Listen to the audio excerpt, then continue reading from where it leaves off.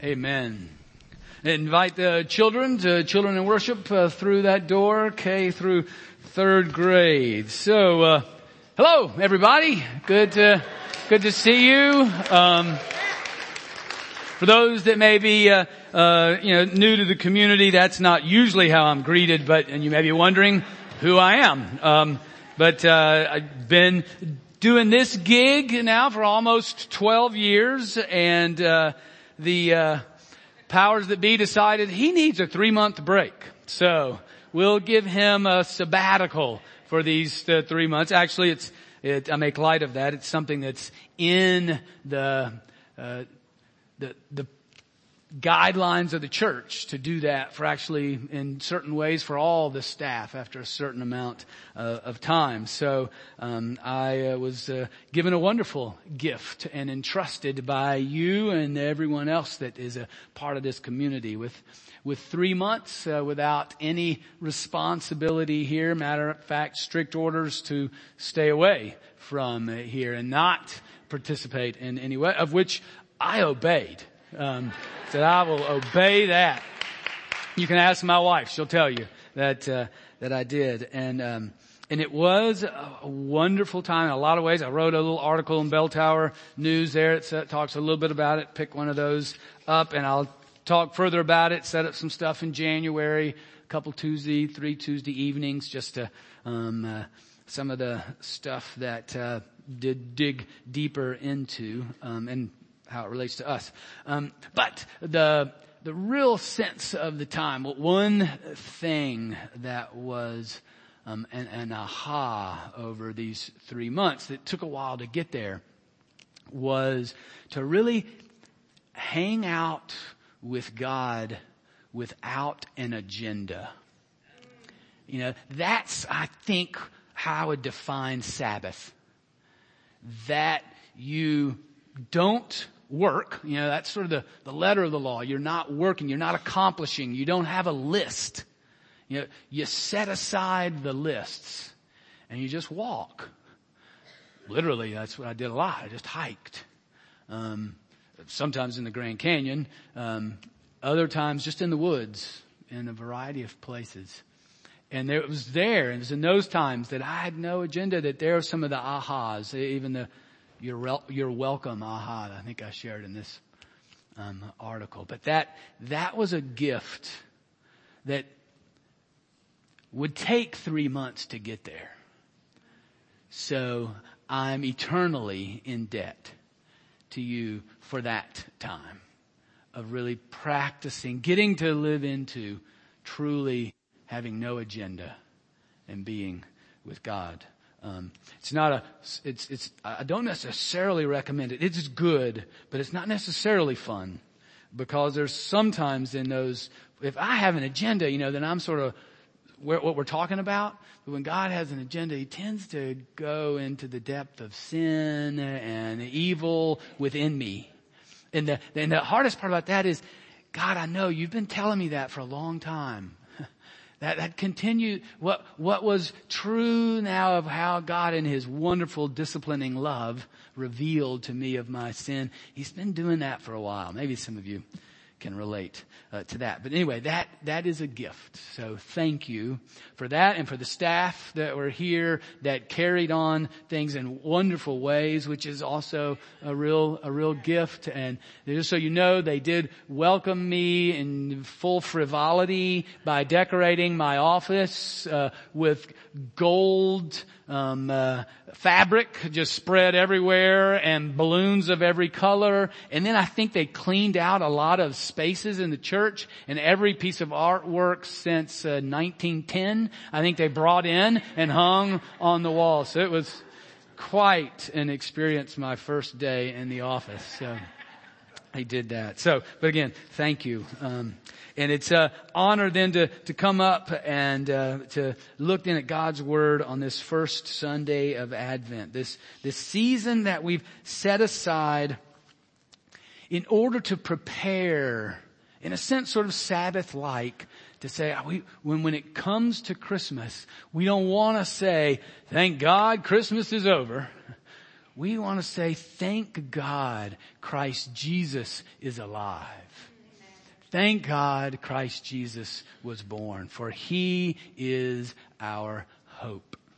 And as the Kirshner shared with us, our word for this morning is hope, and how we wait in hope, how we experience that hope.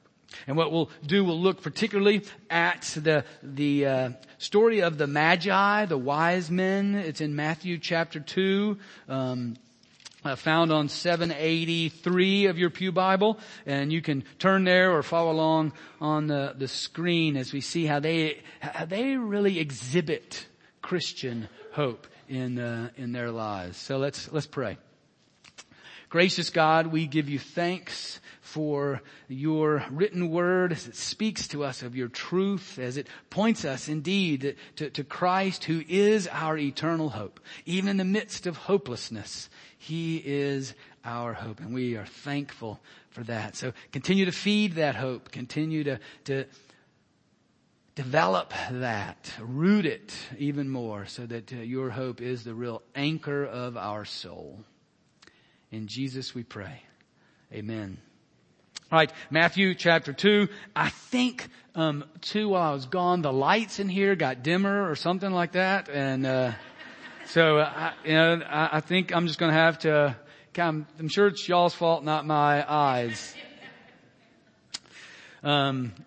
So in the time of King Herod, after Jesus was born in Bethlehem of Judea, wise men from the east came to Jerusalem asking, "Where is the child who has been born King of the Jews? For we observed his star at its rising, and we've come to pay him homage." When King Herod heard this, he was frightened, and all Jerusalem with him. And calling together all the chief priests and scribes of the people, he inquired of them where the Messiah was to be born. They told him, "In Bethlehem of Judea, for so it has been written by the prophet. And you, Bethlehem, in the land of Judah, are by no means least among the rulers of Judah. For from you shall come a ruler who is to shepherd my people Israel." Then Herod secretly called for the wise men and learned from them the exact time when the star had appeared. Then he sent them to Bethlehem, saying, "Go and search diligently for the child. And when you found him, bring me word so that I may also go and pay homage." When they'd heard the king, they set out, and there ahead of them went the star that they had seen at its rising, until it stopped over the place where the child was. When they saw the star had stopped, they were overwhelmed with joy. On entering the house, they saw the child with Mary, his mother, and they knelt down and paid him homage. Then opening their treasure chest, they offered him gifts of gold, frankincense, and myrrh. And having been warned in a dream not to return to Herod, they left for their own country by another road. This is the word of the Lord. Thanks be to God. The first thing I want to look at here in this passage is the first, phrase, two phrases there. In the time of King Herod. You might think of that phrase as one, well, he's just telling us when it is, when this happened. This is chronology, just so we know what number it fits in and what date. And that's not the case. I mean, he does that, but he has much more meaning than that here. He wants you to know this is the season of life in Israel. This is in the season of the days of King Herod. And it's in this season that hope is born. It's in this season that we'll find not only wise men like here, but we'll find shepherds, we'll find angels, we'll find prophets of old like Simeon and Anna, who are included in the beginning stories of Matthew, the beginning stories of Luke, and they rejoice in this season at the birth of this baby. It's in this season that hope is born. It's in a hopeless season, because Herod was not a friend of the Jews. Now, you might be considering yourself as you think about things in your own life or the things of our world. There's a lot of hopelessness. or a lot of ways that you're saying, this is hopeless. There is no way this is ever going to turn out better. You know, you might hear the stories of climate change and that it's getting warmer and warmer and the ice caps are melting, the water is going up. What can you do about that? Turn off your lights? You know, stop driving your car. What difference is that going to make? We continue to see it reported over and over again, you know, the sexual division and confusion and the rise of the Me Too movement that is devastating. Of just that division and that evil. We continue to see over and over again of racial division, economic division in our nation. Also, just this week, read an article about the bug apocalypse. Did anybody see that? How bugs are dying at an alarming rate. That might be for many of us. Praise the Lord. You know, that may be a sign that Jesus is coming back. The only problem is that bugs do a lot of good stuff. You know, like particularly honeybees. Not only make honey, but on top of that, they then pollinate, you know, plants so that things grow. And if those are gone, a bunch of us are going to have to be walking around with yellow fingers and putting it in all kinds of flowers so that things will grow. Also, just this week, the CDC, the Center for Disease Control in Atlanta, said the life expectancy in the United States has, for the last 3 years, has either stayed the same or gone down. And they're like, well, what is causing that? To have 3 years in a row. And they're like, well, the rise largely can be attributed to death through addiction, whether alcohol or drugs. But even more powerfully so, the highest rising cause, it's made it into the top 10 now, along with cancer and heart attacks, is suicide. That's the fastest growing cause of death in America. So you could say, whoa, man, this is hopeless. And you may have, even in your own life, situations that seem absolutely hopeless. That's why Matthew wanted to include, it's in the time of King Herod. You see, this is the time when the Israelites were oppressed. They were living in their homeland, and yet the government was Roman. And so they paid taxes to the Romans in order to take care of things all other places and keep those in power rich and to continue to keep them poor. They were an oppressed people. Now Herod did build a temple for them, a wonderful, beautiful building, but even that got frustrating for the Jews of the day because Herod actually was Jewish by name, but not by practice, really. He wasn't a pious Jew because he also spent a lot of money building memorials to Greek gods and pagan temples. So for some, the temple that Herod built was soiled because of his duplicity. And Herod as well, one of the things that Herod did very well was maintain his position of power. If you were a rival of Herod and you were discovered, you were executed. He had a whole litany of folks that he killed so that he would remain in power. One of his sons was thought to start a rebellion, to try to take his place. And Herod, in his paranoia, killed him. Then killed his second son. Then killed his third son. And then surmised that his wife was planning a rebellion and had her beheaded. He was the leader. He was the king, the president of the Jews. It's in that time. So to say that it's in the time of Herod would be like saying to a German Jew, it is in the time of Adolf Hitler that hope was born. How in the world does that happen?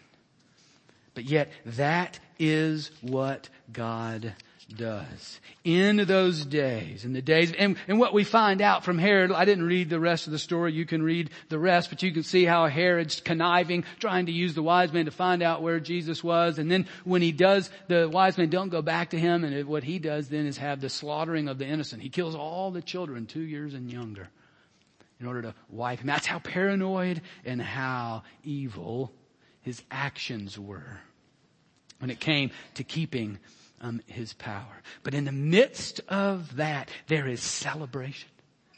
In the midst of that, the wise men, they follow the star. They come upon the child, and there they're overwhelmed with joy, and there they give all their gifts of great value and lay them at this baby's feet, because he is the one that the prophets have spoken about. He is the one that God has brought among them to fulfill God's promises.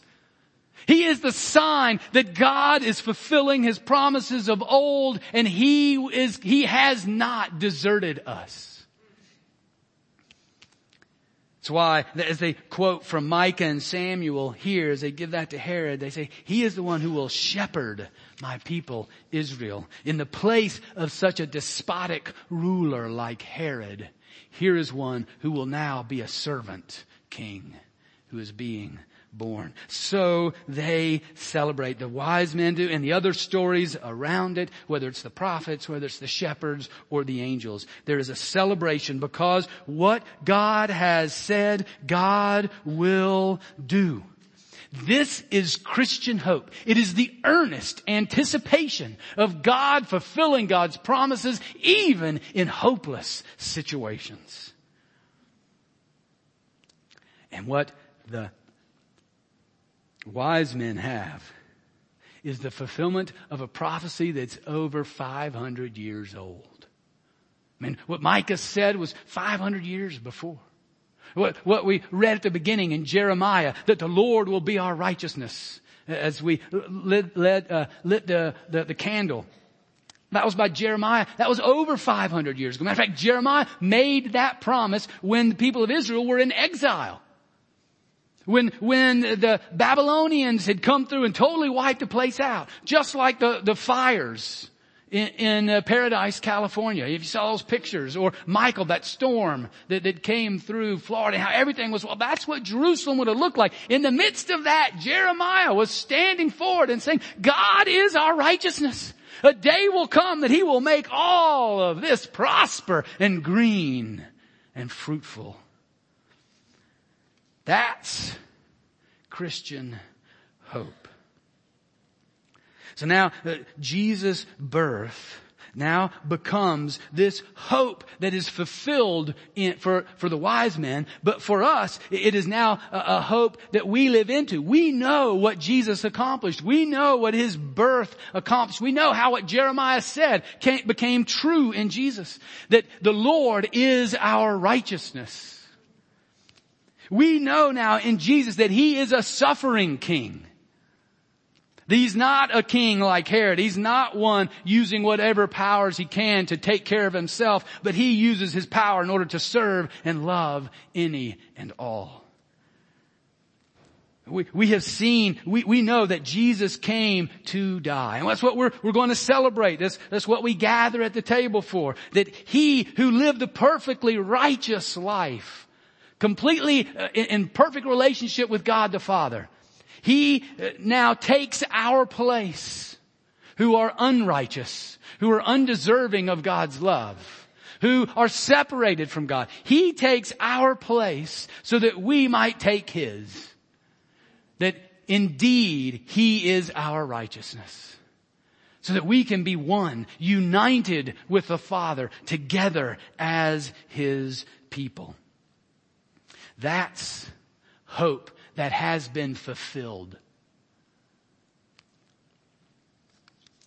The life and death and resurrection of Jesus has fulfilled those promises of God the Father. He has given us His righteousness. And so whoever believes in Him, whoever is in Him, we get what Jesus deserved because He got what we deserved. in his death, in his life, in his death, in his resurrection. He has defeated sin. He has defeated evil. He has defeated death. And he has fulfilled the judgment and wrath of the Father on our behalf. So these wise men, they are the ones who embody this Christian hope. Well, for us, what they were hoping for has already been fulfilled partially.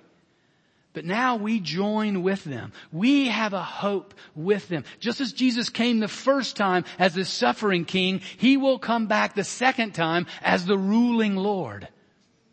And he will come with a new heaven and a new earth. And he will greet all those who are in him, who are still alive, and those that are dead, he will rise up and he will give them glorified bodies.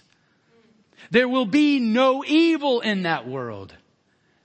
There will only be love, not hatred. There will only be justice, not injustice. There will be total and complete equality before him and total and complete unity before him. We know those stories. Those are the prophets that we have read of what is to come. But that is waiting for that second coming, that he will bring that to fruition. So in that way, we're like the wise men who were hoping in God to fulfill his promises. And what I think you see here is that they were waiting and working in that hope. Waiting and working. And the word hope and wait, like we sang the song based on Isaiah, that this is those that wait upon the Lord. That word translated wait, that Hebrew word, it also translated hope. You just as easily say those that hope upon the Lord. Those that wait upon the Lord. They are interchangeable. But that waiting is an active waiting. It's a waiting, a holding on, a persevering, a patience, an eager anticipation for the fulfillment of God's promises. I mean, think about Jeremiah's promise was made 500 years before Jesus was born. So it's not just an individual. This is a whole community that holds these promises and passes them on from generation to generation, so that 500 years later, somehow those promises got to these wise men who are probably from modern day Iraq or Iran. They're Persian. They're not even Jewish. They're looking at the stars, but they also know the word. They're the one that tells King Herod, hey, this is the prophecy that the word talks about in Micah and Samuel. And that promise has been carried and waited on for centuries, and now fulfilled in Jesus. And then they're also working that hope. It's not just all right, I'll wait, I'll go do my thing, and someday that'll be fulfilled. They are working, they are living into that hope. I mean, they're still looking at the stars. They're studying them. They're knowing and studying the word. They are gathering together. They see the star, then they follow it. They're waiting and they're working according to that hope, seeking and searching for God's fulfillment. An eager anticipation for God's promises to be filled even in hopeless situations, to make all things new. That day will come when indeed he will be our righteousness, and he will completely destroy evil and rebellion and its resulting destruction that is real in us and is real in our world. That same hope we have today. That same hope that we know that Jesus fulfilled in his first coming, he will fulfill in his second. And that's what we're waiting for. That's why we come and sing together. Those that wait upon the Lord will renew their strength. That's why we come and sing together that Christ is our hope. That he is our cornerstone. Because there's all kinds I've already given. Now, we don't have to go look in the newspaper. We can just go look in the mirror. And say, Jesus, come back and save me from myself. And if you look in the mirror and you think you look good, that's all right. Maybe you need to go look in the newspaper or ask the person next to you.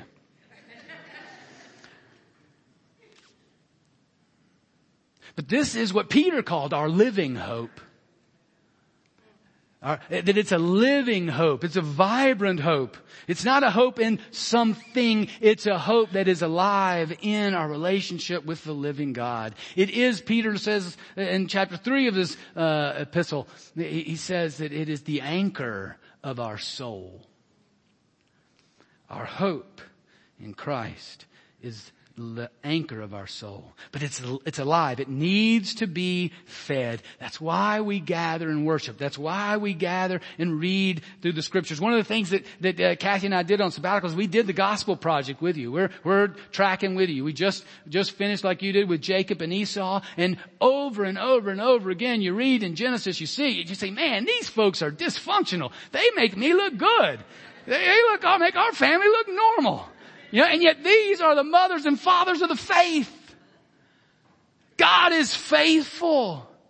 Even with us knuckleheads, as Ralph Williams calls us.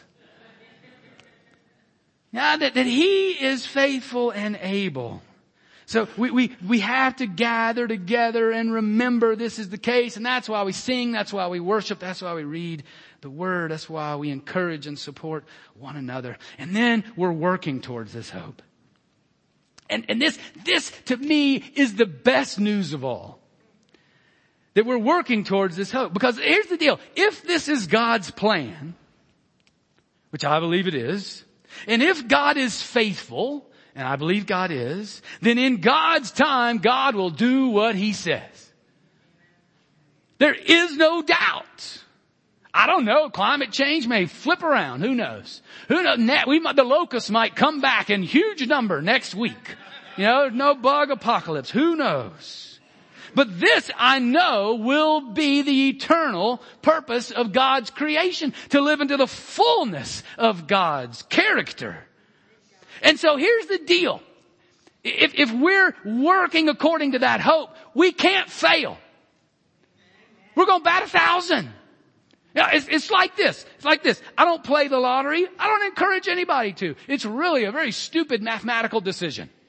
You're better off taking that money and putting it in something else. Get with Daryl, put that money, invest it in a house. Daryl will help you buy a good one. You like that one? That was a word of hope for you there, brother. But don't play. But if God gave me a word and said, here are the lottery numbers, I'm going to go play it right after church. Because it's not a waste of time then. It's not a waste of money. Right? I know that this is going to pay off. Look, the work that you do to grow in love for God and to grow in love for neighbor and grow in love for enemy,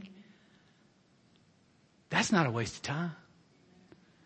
You can't help but succeed in doing that if you're in Christ Jesus. Oh, it may not seem like it. It may seem like with me, I've been battling the same sin over and over and over again, and the Lord brings it up every decade of my life. But the work towards His kingdom, even in my own sinfulness, will succeed, will have eternal impact, will be real. And here's the other thing. Everything else that's not in alignment with His kingdom is a waste of time.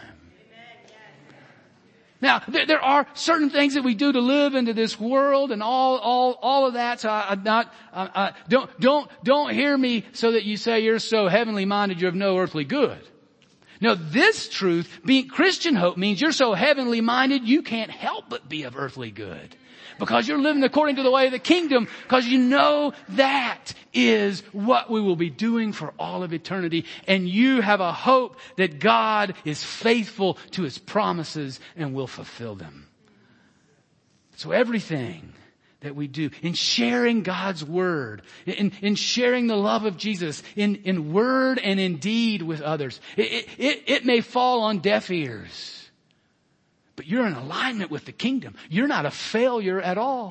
You are proclaiming the goodness of God. You are joining in that eternal praise of God's glory and His goodness and the love of Jesus.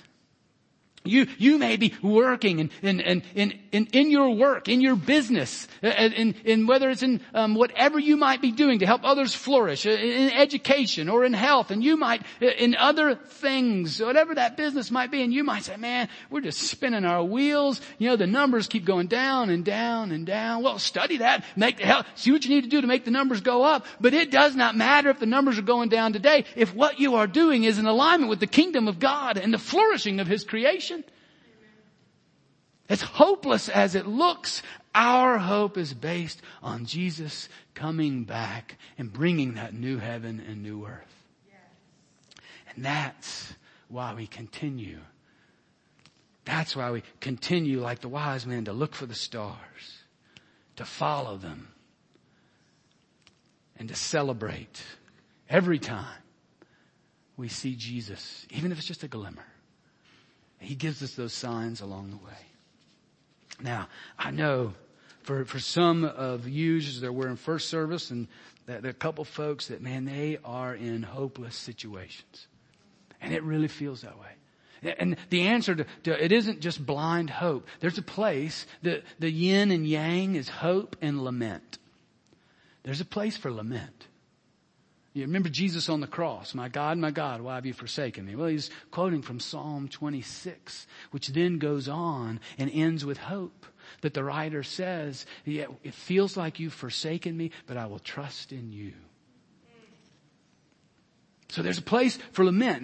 This is not just to sort of sweep that under the rug. There's a place but we lament even as those with hope, because we know even though it looks hopeless, one day, Jesus will return and make all things right. Our Christian hope is an eager anticipation for God's fulfillment of God's promises, even in the midst of hopeless situations.